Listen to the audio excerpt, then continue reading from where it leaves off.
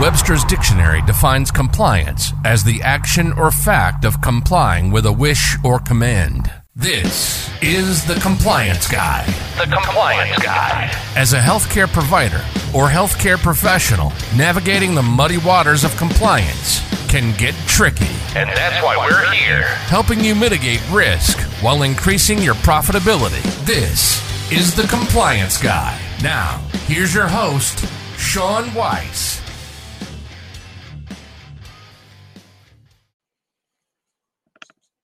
All right. Hey, everybody. Welcome to this episode of The Compliance Guy. It is Monday, December 5th in the great year 2022.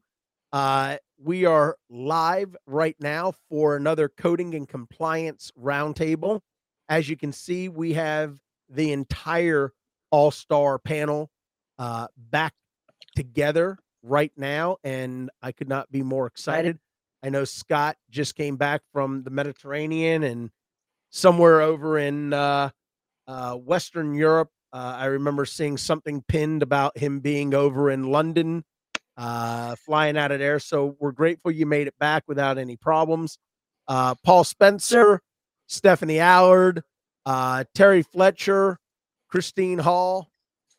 So excited to see you and so excited for all of our viewers and listeners. Last week, we had an incredible panel. It was so good that it reached more than 2,600 people.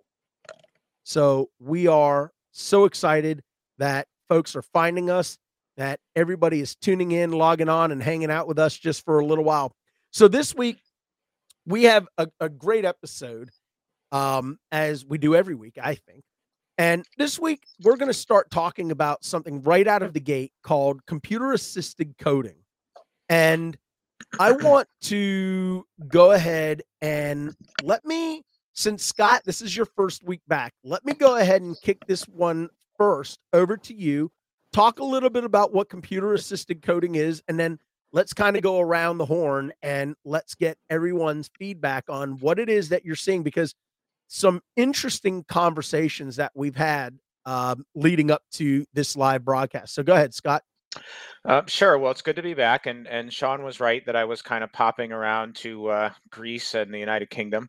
But computer-assisted coding is exactly what we think it is, right? It's the use of software tools to help aid in the selection of what is believed, at least, to be the most appropriate code for a specific encounter. Now, one of the things that we're going to discuss during this segment is that computers really just are counting what they see. They're really looking for inputs and attempting to help discern the correct code. And I think one of the things that I know I've seen, and I think the rest of us on this call have seen, are instances or conversations that we've had with providers that we work with, where they point to the computer and say, well, I didn't select this code.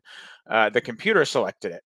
And I think we're going to have a lively discussion about the fact that the computer really, at least for now in our current state of AI and things like that, really just takes the inputs and produces an output, but isn't necessarily thoughtful about how or whether it's appropriate to count certain things. And I'll say personally, from my perspective, I think we all know on this call that medical necessity is the overarching criterion of code selection without regard to volume of documentation that's created.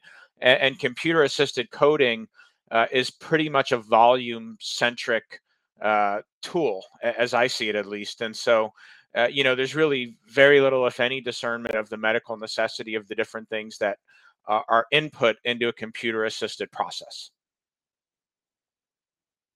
Excellent. So, Terry, let me come to you and let's talk about some of the challenges that you're running into with some of the audits, both from what you're doing at Terry Fletcher Consulting on behalf of providers, and then what you're doing as a contractor with some of the payers that you audit for. Well, the one thing that is tough when it comes to the computer-assisted coding is, think of this, and this is for the listeners and the watchers out there, this is kind of a version of a computer spell check, meaning that you could put in the word your and your, or there, and there, And, we've seen the Friends episode, it's your is Y-O-U-R and U-R is Y-O-U''re. So when you use computer assisted coding, generically, I guess the way to use it, you're basically getting, yes, maybe the correct codes, but not in the correct context. And so, for example, one of my specialties is cardiology. Can a computer assisted coding system pick up a heart cath and an intervention? Yes. Should it always bill a heart cath and intervention together? No. So there are scenarios where we're using the same codes for different services. And it's tough because the computer is only as good, first of all, as what's put in it. But what I'm finding from an auditing perspective is that there's both over and under coding. In the orthopedic, cardiology, pulmonary, derm, there's a ton of undercoding because they're not picking up things that are unbundled per se, things that can be coded as long as the correct language is there and why the physician did it. And then there's overcoding, meaning that it just codes everything it sees. It just depends on the software. One example, and then I'll move on to the next person, is there's something in the CPT book that is in parentheses, and it's called separate procedure. So if you provide a major surgery, and then there's also a separate procedure, or what they call something that stands alone, and it's usually inclusive of the major procedure, it's not supposed to be billed in addition to that other procedure. It's part of that procedure. Think of arthroscopic medial meniscectomy and then a diagnostic arthroscopy. Well, those are inclusive of each other, right? But what if it's a bilateral knee? What if one you were just scoping and the other one you were actually repairing the meniscus? Well, or taking it out. Well, you can bill for both of those, but you'd have to modify it. You'd have to know the scenario. You'd have to see how the physician will absolutely put in the correct language to reflect that. And I'm not seeing the CAC systems actually pick that up. So that's undercoding and losing revenue for physicians. There's more on that with some of these incidental procedures that aren't supposed to be billed in a routine scenario, but not everything is routine. And that's where I think that computer assisted coding has a downfall. So, one of the things that and Terry, you made a lot of great salient points as always. One of the things that I picked up on, and I hope our listeners are picking up on, is that this computer assisted coding is not just about identifying overpayments, right? Unbundling, but it's also an opportunity from a human standpoint to be able to identify missed opportunities for revenue generation. So don't look at this CAC that we're talking about as a complete derogatory and that it is a total risk mitigation from a fraud, waste, and abuse standpoint. It's a risk mitigation also from a loss of financial revenue standpoint. So, Paul, are there other examples of things that people should be aware of when, let's just say, you're auditing surgical reports? Are there things that they should be looking for that are typically unbundled or exploded that should be, not billed separately? Or if they are extensive, are there things that should be carved out? I guess is where I'm going with that. Well, one of my favorite topics when it comes to surgical documentation is the modifier 22. And playing off of Terry's point with regard to separate procedure, probably the most common modifier 22 situation that I've come across in the past has been lysis of adhesions that are extensive in the case of a laparoscopic cholecystectomy, where that's, lysis of adhesions to get to the gallbladder is standard, but if it's taking much more time than the standard based on the patient's body habitus or just the extent of the adhesions, the way that's documented, if all the I's are dotted and all the T's are crossed, could lead to a 22 modifier situation. And that's when you can add it. The one issue that I have with computer assisted anything, And we see it a lot with self-driving cars like the Tesla that drove through the Columbus Convention Center at 76 miles an hour, is that it's only as good as the input that it receives, and it only works if everybody's on the same system. If you can find 5 doctors, particularly 5 surgeons who document a surgical encounter in the same way that computer-assisted coding would be of assistance, I would love to see it, because every single physician that I've ever known has their different ways of expressing basically the same thought, and that's where the problems come into play. Yeah, I couldn't agree with you more. So, Stephanie, let me come to you, because you're an auditor, right? And like the other, subject matter experts that are joining us on this panel, you all are at the top of your food chain, at the top of the food chain. You're the best of the best. For me, I consider you all to be in the top 1% of folks that do this kind of work. Can you talk about a coder's role, when it comes to computer assisted coding? How critical is it for them to engage in the process, for them to ensure that they're in the top 1% of what they do, that they are the best of the best of this? So I think it's important to realize first, if there is a coder, this isn't something where we put it on cruise control, our life's easy, we become more charge entry.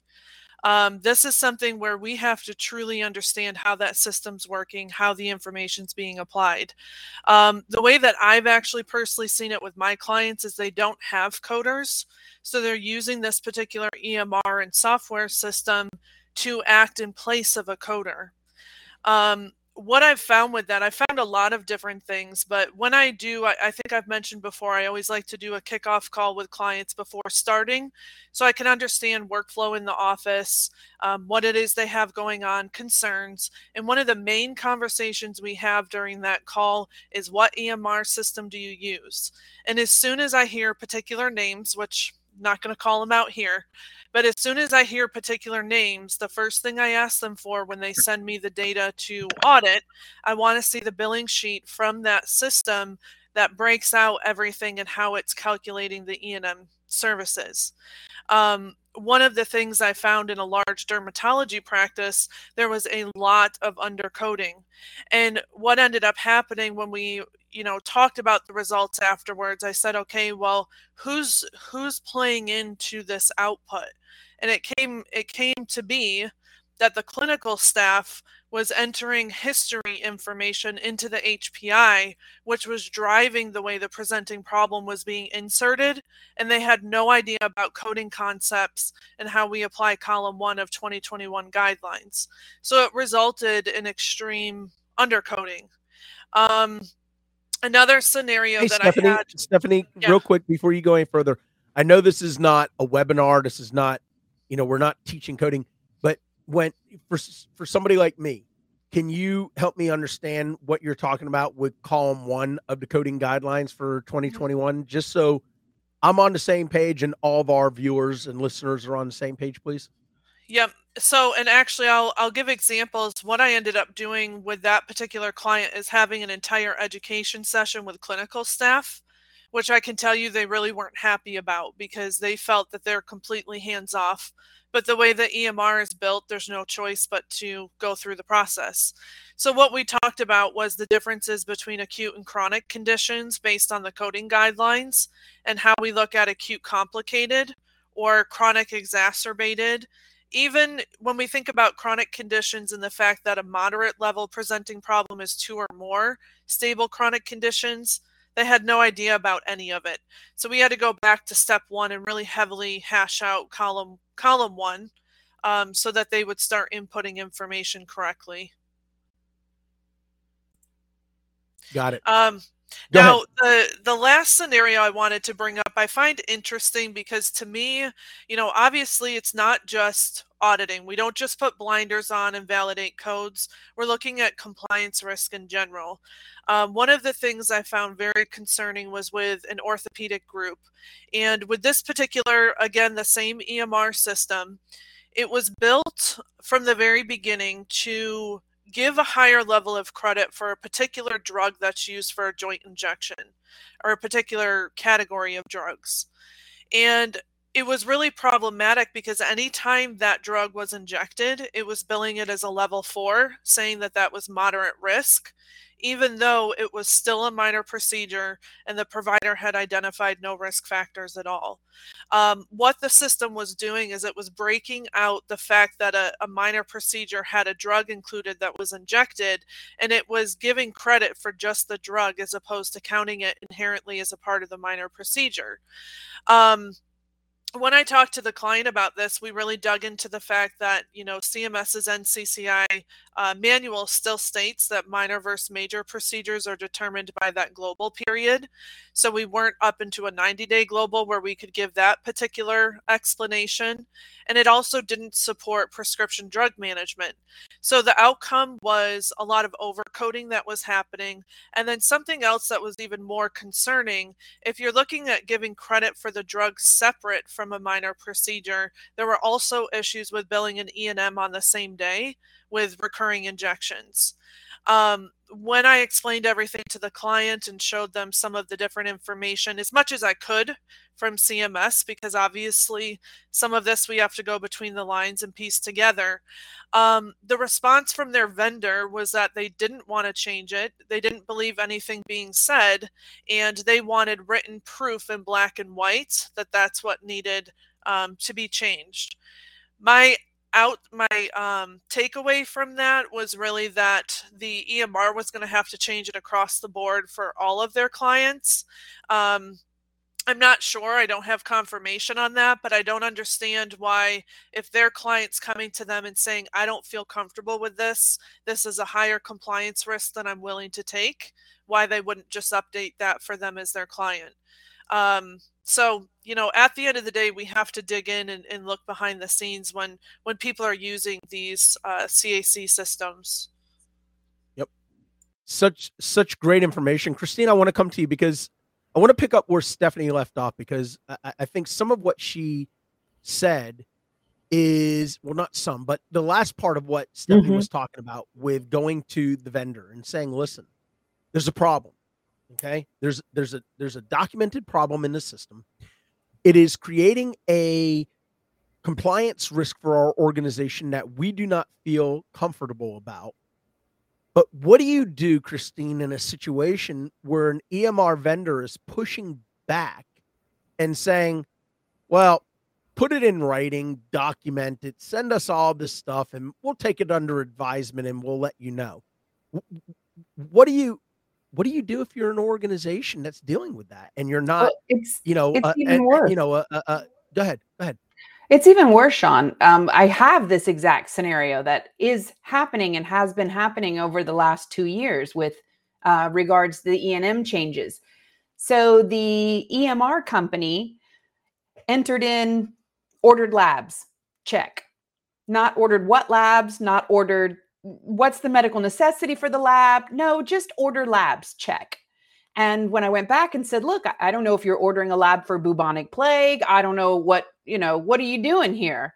And well, that's the way that the EMR is. And if the EMR company designed it that way, well, it must be compliant. Why would they sell a product, of course, that wasn't compliant? And they went back to the EMR company, who advised them that they couldn't make that type of a change. They couldn't expand that. All they could give them was a free text box.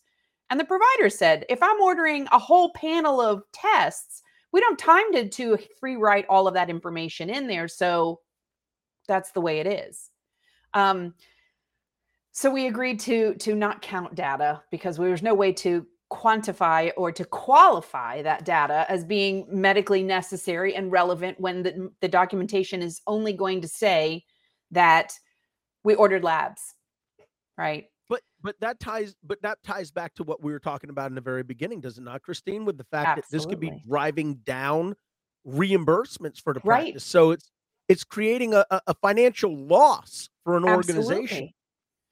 Absolutely. And I found another EMR, Sean, that when the providers started to give pushback on the use of modifier 25 and the diagnosis that's associated with the procedure, the EMR allowed them to report the same diagnosis code twice, and it will export one of the diagnoses for the procedure, and the same diagnosis code reported the second time, it exports that out towards an E&M to try to support a 25 that is not supported at all. It's not significant enough for it. And the computer assist is picking up any diagnosis, whether it be dry skin, and the plan of care is reassurance, that is a 99212 with a modifier 25. And I keep explaining to them that that's not significant. In my eyes, I see significant as we're putting in a plan of care or we're changing a plan of care. Otherwise, Right. Isn't that just going, yeah, that's an ugly lesion, or yeah, that's a bad sniffle you got, or right? Like, I don't get that. So the EMRs are also trying to find ways around. And because these providers have this dogmatic approach to the EMR, they're not willing to see the risk that really is there, or the lost opportunity, lost revenue. So let me, Terry, I'm gonna come to you right now because I wanted to pose this question. Is part of the unwillingness on the part of an EMR company based on the fact that they know they have these healthcare organizations by the shoestrings? And what I mean by that is the cost of data migration from one EMR to another, the hassle of switching an EMR, having to build new templates, having to learn a new system, all of these things. Do you think that plays into the EMR to a degree, the company's unwillingness to say nothing we can do about that? Because as far as I'm concerned, because we have been official consultants for EMR companies, I'm not going to name who they are, but we have been the official consultants for these EMR companies. And when we have made recommendations, we've gotten some pushback. And I explained to them, it's source code. Go in and change the source code. You know, it's like looking at a spreadsheet, right, on Excel. You know, your and, ifs, or ors, put those in there. But let me come to you, Terry, and then Paul, I want to come to you because I want to talk about something that was brought up by another panel member a moment ago regarding the NCCI edits. So hang tight on that. Terry, let me turn it over to you. So you bring up some good points. And one of the things that I've done with some of my clients, and I have a couple of really big clients, really big hospital systems. One has over 250 physicians. And luckily for me, I'm going to kind of be a little bit arrogant here. Luckily for them, they listen to what I tell them. But one of the things that has come up is the EMR situation. And what we did is this happened, and they said, well, they're pushing us back, saying that they don't have to create new templates for 2023, that, we're going to have to pay all this money to do that. We didn't have to create templates for 2021. They can just work around what they already have, et cetera. So a couple of physicians got audited, which I actually knew they would because I audit them on a regular basis. And I was saying, you don't want to continue this. You're such a big practice in a system. And unfortunately, one didn't listen, one did, and one passed, the one that listened, and one didn't. And so the payer came in, and I said, okay, so here's what we're going to say to the EMR. I said, we're going to, obviously, system or healthcare entities like that have a legal team. I said, we're going to now hold them responsible. We're going to have them sign a paper saying if they're not willing to edit, modify, or change what's been recommended by your external consultant, then they're not going to be legally responsible in addition to the provider. And we had this whole thing written up, and boy, were they ready to change things quick. It was just like, oh, okay, let's see what we're going to do. So as soon as you throw that at them, that's a really big deal. Whether you can enforce it or not, I don't know, but we wanted to definitely go down that route because I'm tired of telling physicians, whatever business risk you choose to take is entirely up to you. It isn't, because now it falls on the staff that could lose their job. It falls on, the integrity of the entire practice. I audit for payers, as many of you know, and payers, even the MAC payers, they will look at something and they now extrapolate. So they say, well, we found it in 3% of what you do. So you probably did it, practice wide.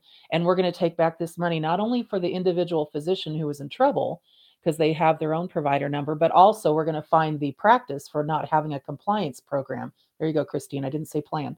So it's just, you have to throw it back into EMR, into the practice, as you have to do this. This is a mandate.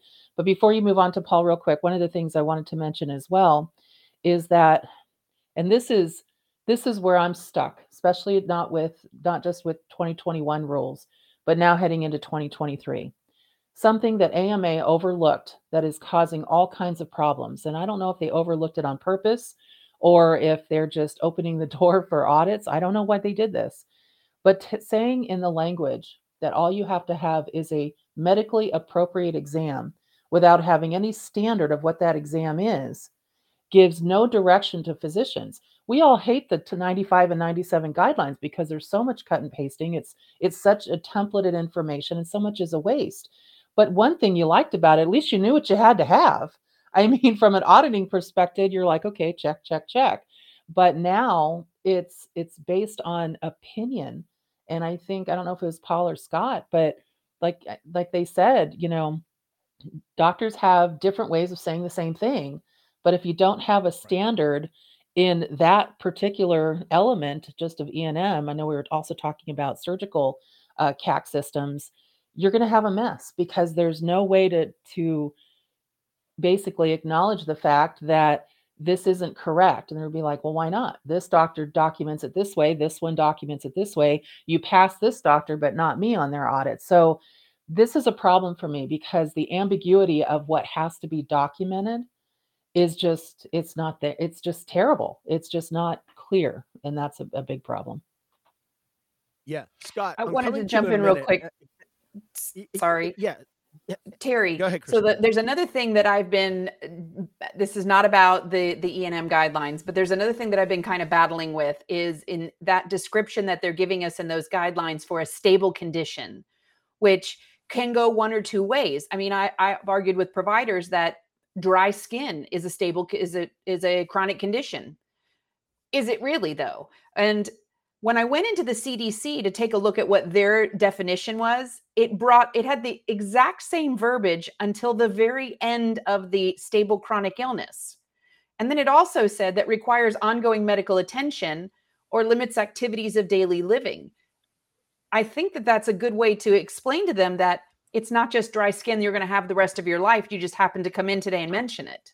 Right. I saw that too. And I actually brought that into a discussion with a provider who was coding flatline level 4s. I'm like, okay, let's go back. It's not just at goal. We're not just talking about hypertension. We're also talking about today and what's going to happen just in the future as far as when you send them on their way after the treatment. So yeah. Same thing. Yep.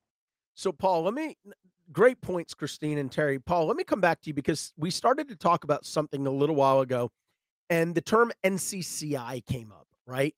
When we were talking about bundling.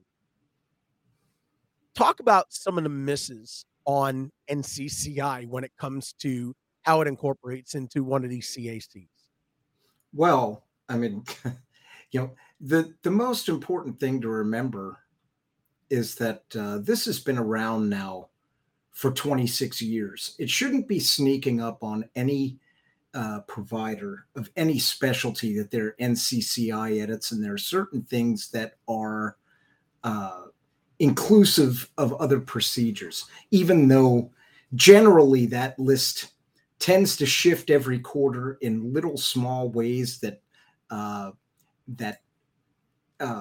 maybe are sea changes to what's gone on before, and maybe sometimes based on coding changes, they're a little more voluminous than the last quarter. But as far as NCCI edits, I mean, from the time that I became a certified coder almost a quarter century ago, I was told the 59 modifier is one of the most problematic modifiers out there. And it's a matter of, trying to make a determination as to whether this is clearly a distinct procedural service based on what is being performed, based on the definition of that CPT code. There are a number of different ways that a 59 modifier can be added. They're all, and we also have one of the bigger issues that we have is that the baseline procedural data, as far as what is included with each individual CPT code, is really behind an AMA firewall as to every single specific step that's behind that. The only way we've seen any of that in front of that firewall is when there have been studies done by institutions like the RAND Corporation or the Urban Institute that begins to take a look at the value of things such as postoperative care as part of the entire allowance for a CPT code. So not allowing a coder to see exactly what is included step by step by step in each procedure code complicates coding already. And then you're going to add another layer of throwing that to a computer who doesn't have the ability of reason and doesn't have the ability of human intervention to try and break that out. That's a tall order. It's a tall order for a well-trained coder. And that's, I don't want to get into a tangent about what constitutes a well-trained coder in 2022. I feel it's somewhat different from, my time way back in 19 boom, boom, boom when I started in this. But, it's a topic of conversation that needs to come front and center immediately. Yeah, I agree. Scott, let me come to you because Terry brought up a point about the medically appropriate examinations, right? And I think there's actually two parts, right? One is they changed the history, and second was the examination. So let's look at both of those in tandem, because and this is just an opinion question, right? But I want to think about the level of input that CMS and commercial insurance companies have with the American Medical Association, right? Do you think at any point that it's possible CMS and or the commercial payers provided feedback to the American Medical Association to be able to say something along the lines of, we're trying to get away from the specificity of elements required from an HPI, an ROS, a PFSH, and then the examination, either 95 or 97. Keep it subjective, and then allow us as the payers, because none of us submit claims to the AMA for reimbursement, right? So the payers said, leave it to us to create either medical coverage policies, local coverage determinations, NCDs at the Medicare, mothership level, to then be able to say there's a high rate of subjectivity to what constitutes a medically appropriate or reasonable history and exam. We disagree with the 2 sentences, doctor or nurse practitioner, that you have written. Thus, we're going to downcode your level of service and we're going to claw back some of that money. Do you think that's a possibility? Because you've been listen, a lot of folks may not know this. Scott Kraft was an award-winning journalist in healthcare for many years before he transitioned over to the Resistance and became an auditor coder. So with some of your journalistic, and interviewing and investigative background, do you think some of that's possible, or am I just being a conspiracy theorist? As I like to say, I used to be a journalist, and then I decided I like to be able to afford food. But I think that's a very good point. And one of the ways that I explained it once, well, I'll back up for just a second. As a non-clinician, when these guidelines first came out, the first thing I thought to myself was, I'm going to have a heck of a time going into a doctor and telling him or her that, what he or she examined was not necessary for this specific case. It's just a conversation I never want to have. And I've told the story before about the gastroenterologist I worked with under the old guidelines who documented an 8-system exam template and omitted GI because he felt like in doing so, it meant he would have to change his exam less often because that was his primary area of focus. And so we have these peripheral examples of what I think we could agree is not a medically necessary exam. So if a provider does no exam, but has a clearly acute patient, I mean, I think that's a little bit easier, right? Because if the patient's coming in to discuss treatment options for an already established diagnosis, maybe an exam is not necessary. But I do think that subjectivity allows the payer to come in and say, I think you did too little. Or here's an example where the one thing I thought about was I think you did too much. So let's say hypothetically, I'm the doctor and I'm documenting my encounters based on time. And I'm saying I spent 30 minutes with the patient in accordance with the 2021 guidelines. I'm explaining that I spent that time, performing history, performing exam, documenting in the medical record, uh, adjusting medications, ordering labs, whatever I did. And then the payer comes behind me and says, well, this patient has otitis media and you did a head to toe exam. And I feel like that was a not necessary use of your time. You didn't need to do that. So you spent extra time than what you might have needed. And we are going to downcode you as a result.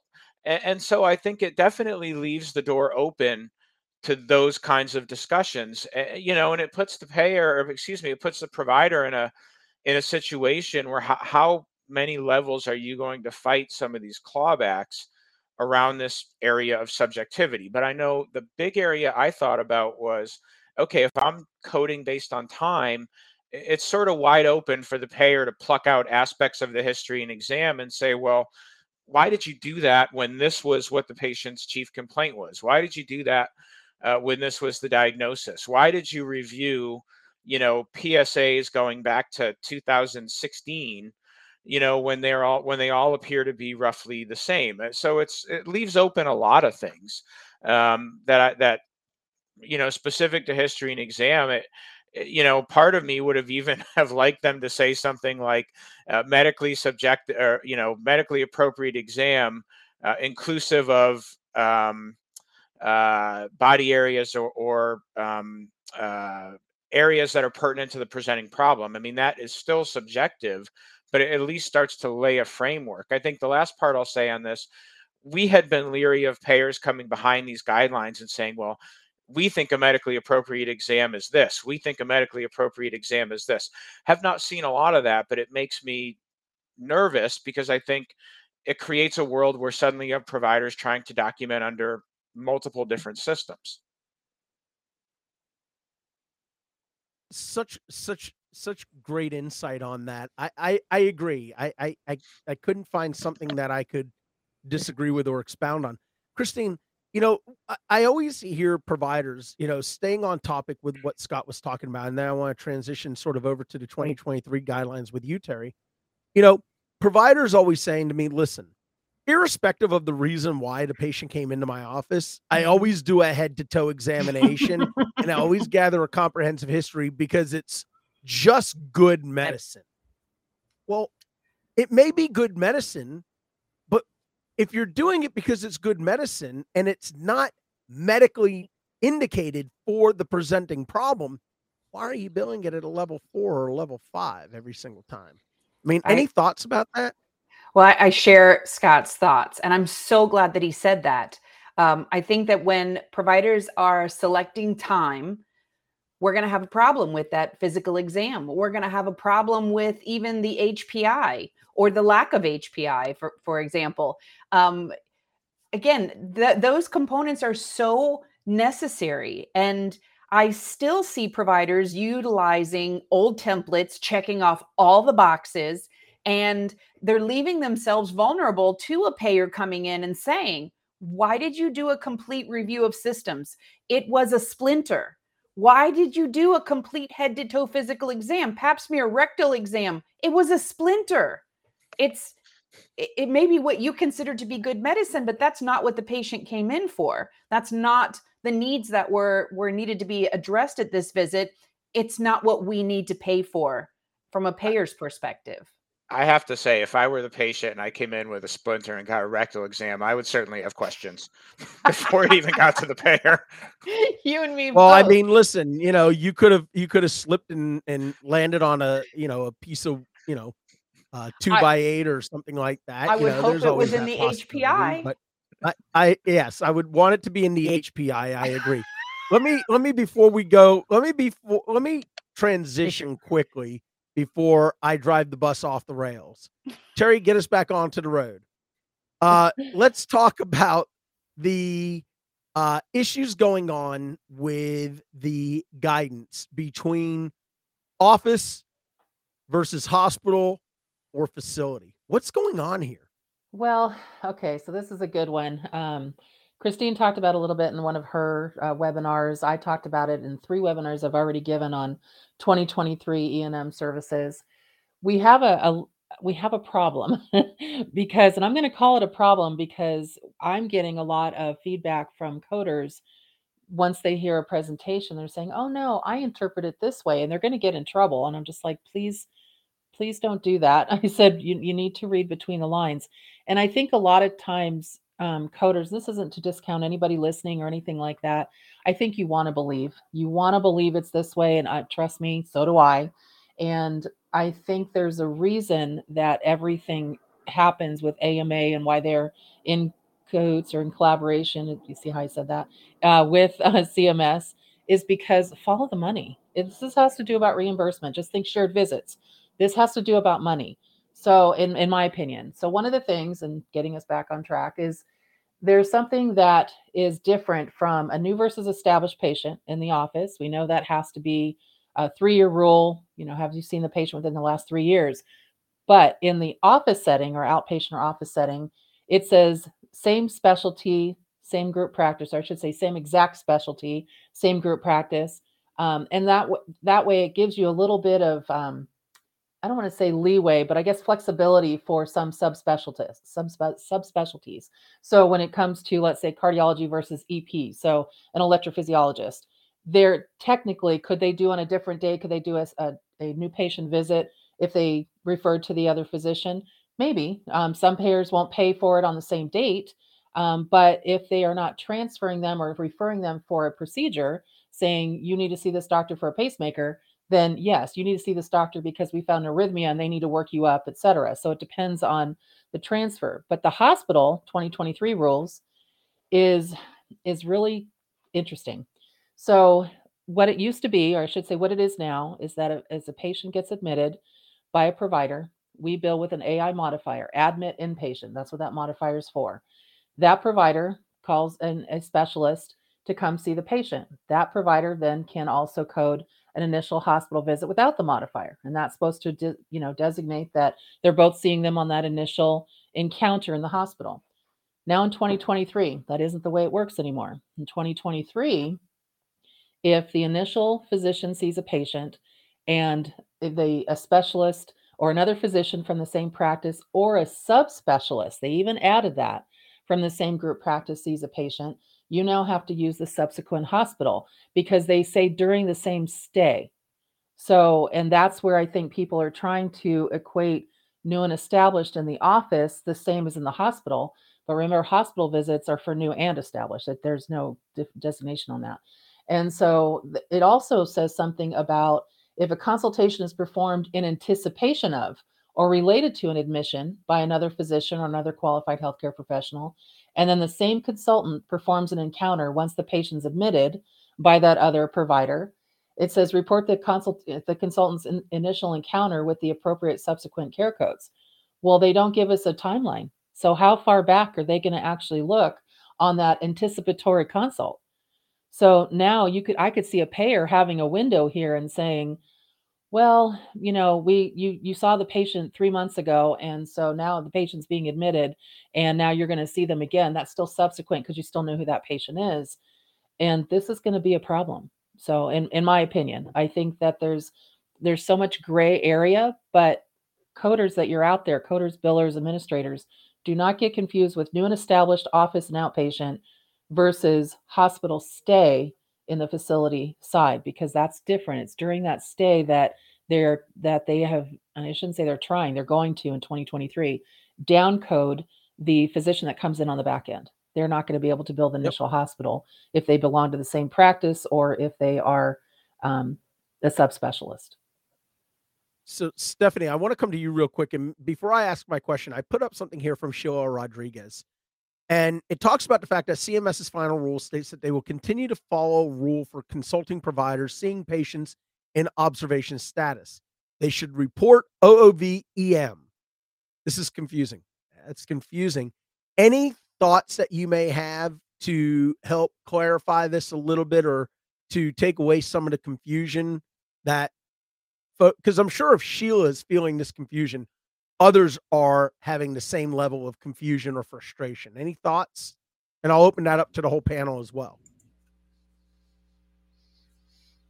So I'll go quick. This goes down to, anytime we're teaching base guidelines, we have to remember that what we're looking at from AMA is just the foundation. We have to lay over top of that the payer-specific rules.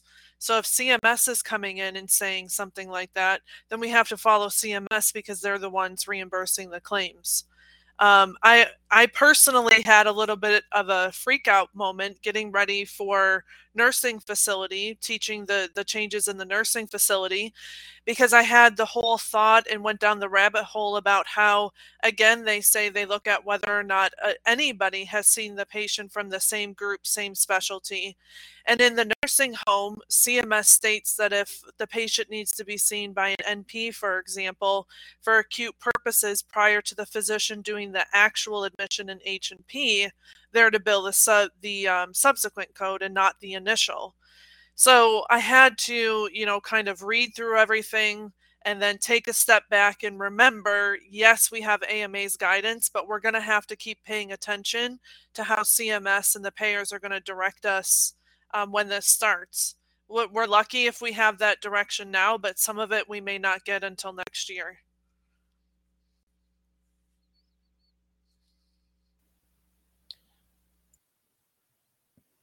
Sean, you're on mute. We can't hear you. Yeah, we can't hear you, See, Sean. I told you I was going to stay on mute. I pressed the button on I want to purpose. come Sorry. back to you. I think Terry muted me. Stephanie, I'll come back to you in a minute. I want to come to you, Christine, real quick because it's on my mind, and I want to kick it off here, and then I want to go to Stephanie and Paul, and Terry and Scott for their thoughts on this. You and your consulting firm, you provide training and education to providers, hospitals, health systems, same as Terry, same as Scott, Paul, Stephanie, myself, right? Yeah. How often do you, in your mind, feel like coders or even internal auditors from an organization are agreeing with physicians because they're concerned not that the provider is right, but that if they disagree with the provider and they didn't speak up about the fact that this was problematic before, that it could result in them losing their job? Or if they did speak up about it in the past and the doctors told them, do it my way or it's the highway, how many of them are now just kind of in that cycle of agreeing with the providers because that's my paycheck? Yeah, it happens a lot. And I go in and I do a lot of kind of gap analysis in a practice, looking at all of the employees in their roles, their policy procedures. And I often find that, well, this is the way that Dr. So-and-so told us to do it. And he brought in this pamphlet, or he's insistent that that's the way it's going to be. Or she says she's not going to change the way she documents because, and there is that fear of losing my job if I speak up or I'm too loud or I go against the grain, especially in smaller practices or in areas that it's difficult to even find jobs to begin with. They write my paycheck. That's right, Samantha. And I see those things a lot. And it really troubles me. And I struggle with those coders to tell them that, listen, I've looked at enough of the hot sheets on the DOJ to know that when you know that your provider is doing something wrong, you also can be in just as much trouble if you push that button and sent that claim through. Well, I want to say one thing because you opened the door for me. I don't get many opportunities to. Oh, Terry, stop. This is a good one.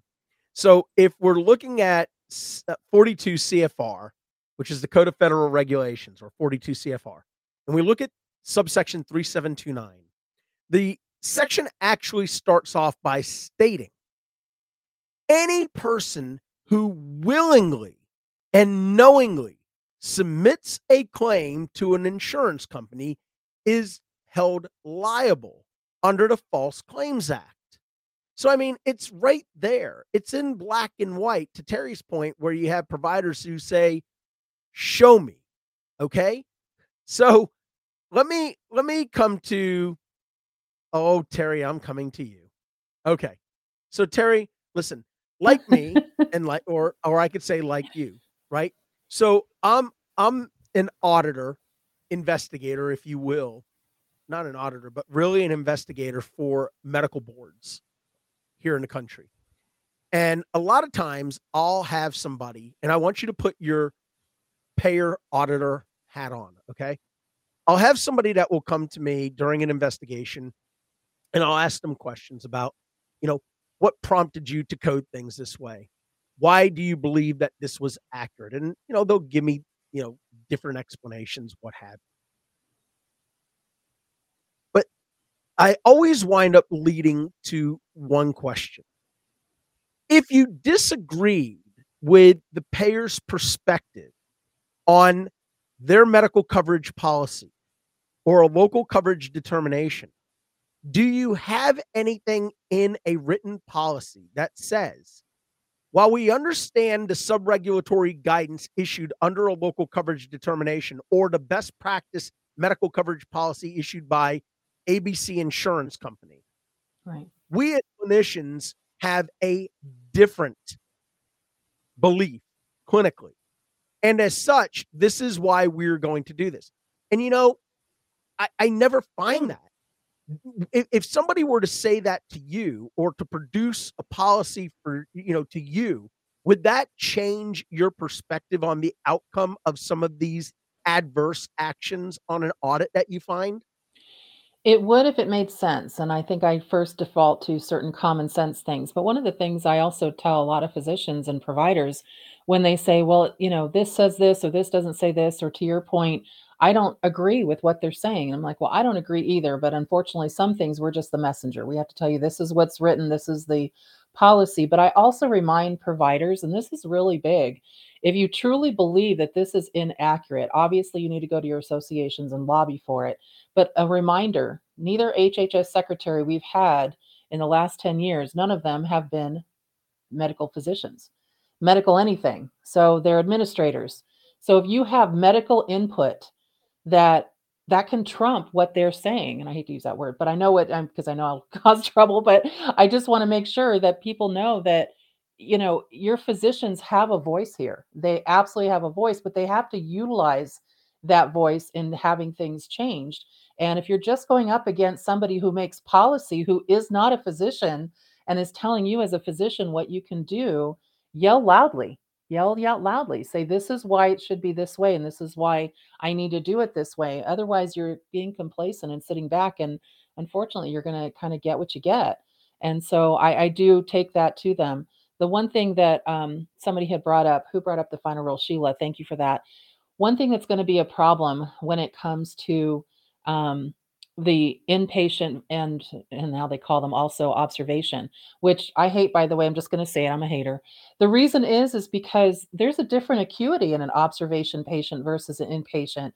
And now everything's going to have to be based on place of service. So if we go by the final rule that said, well, it's the same observation care, information that we gave you last time. It's like, yeah, but you deleted those codes. So we can't use observation care the way we used to. If you're saying use the office or their outpatient visits, that's fine. But the CPT book says you use the code that best describes what you do. And if there's something that says observation care, why are we going back to the outpatient codes when there's a code that says observation?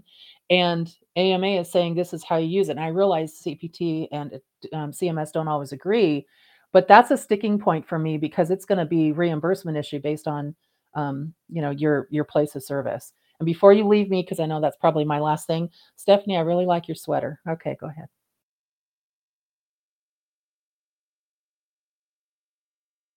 All right. I like your sweater too, Stephanie. So Scott, the last topic that I want to approach, and it's certainly not the least important of these topics, is what's going on with the data element dumps with medical decision making. You're on mute too, buddy. Now I'm on mute.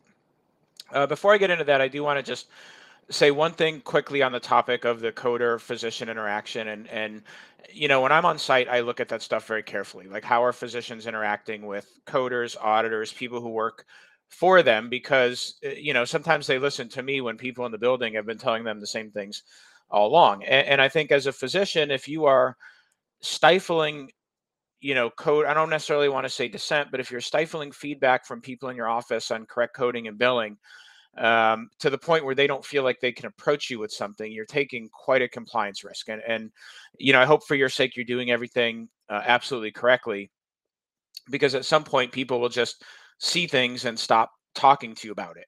And yeah, they will take on some risks in doing that, or they just may leave and not tell you what they see.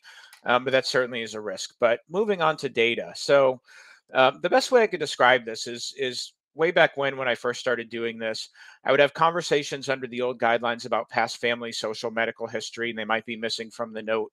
And the provider would say, well, it's somewhere else in the EMR. And I'd say, well, I don't know that you reviewed it because it's not in your note.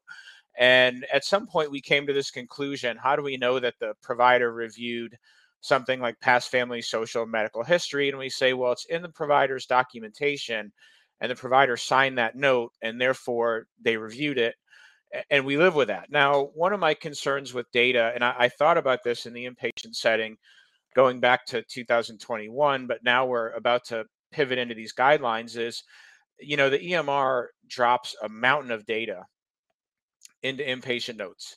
And I see these, CAT scans from 5 years ago and old MRIs and labs. And one of the conversations we had in the internally a couple of weeks ago was the case of a cardiologist who was being asked to consult a patient for, I believe it was a possible arrhythmia, and the cardiologist decided he didn't really need to be involved. But somewhere in that note, there was a CT scan interpretation of the patient's ankle from another injury, and the question was: are we giving this provider any credit for reviewing this image, even as it is in his documentation, or reviewing this report? And my concern about inpatient, the 2021 guidelines as applied to the patient setting, is twofold. I think, one, these guidelines make it a little bit more difficult in the manner in which inpatient providers document now to consistently achieve high-level services for subsequent patients, because I think the risk of the underlying treatment in a lot of these cases does not exist on a day-to-day basis. Whereas under the previous guidelines, we kind of look and we say, well, the patient still has a number of conditions. These conditions are still in a certain state. The question then becomes, what do we do with this voluminous amount of data that's sitting in an inpatient note, and how do we credit it? And I think there are some easy markers to put down. If we're talking about, if I'm the provider and I'm seeing the patient, today is Monday. So if I've seen the patient on Sunday and Saturday, and there's a bunch of labs that are riding along from day to day, we're certainly not going to credit like the second and third review of the same piece of data. But how do we differentiate data that may not be relevant whatsoever to what this specialist is treating? How do we set an expectation that the provider is going to incorporate that data review into his or her documented treatment plan? How do we understand what's a logical piece of data to credit? Because my concern is we'll be in a situation where we won't have level 3s anymore because we don't have the risk of the treatment plan.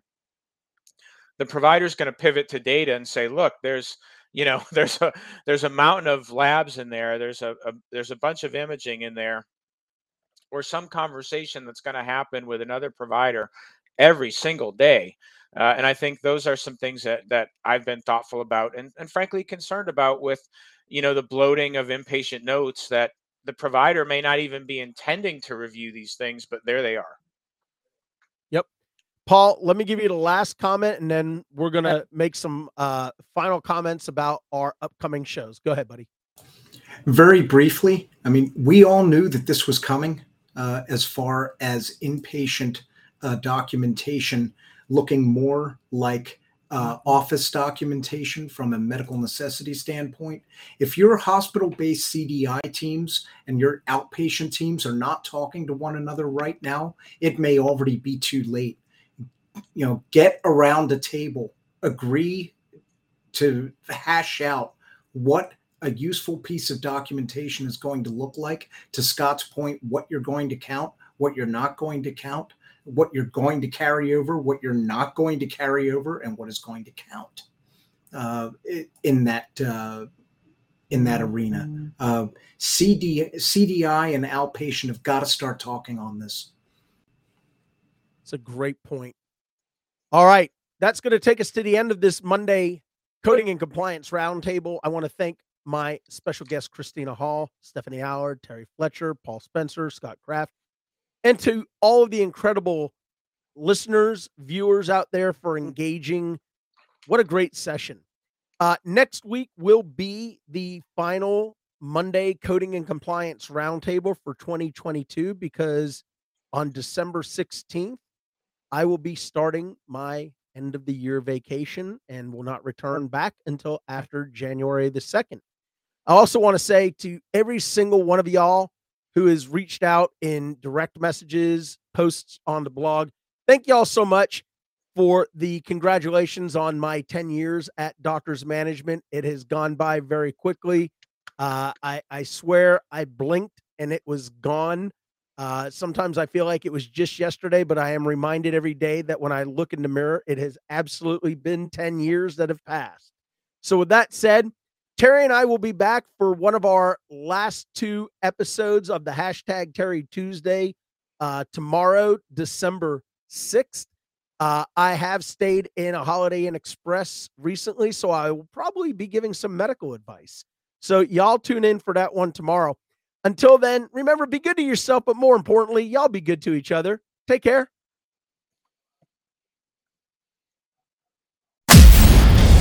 You've been listening to The Compliance Guy.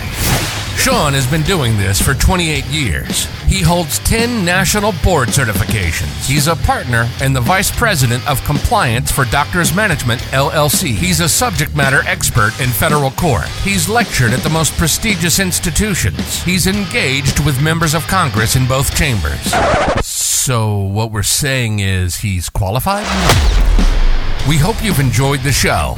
Make sure to like, rate, and review. And we'll be back soon. But in the meantime, you can find us on social media at The Compliance Guy. See you next time on The Compliance Guy.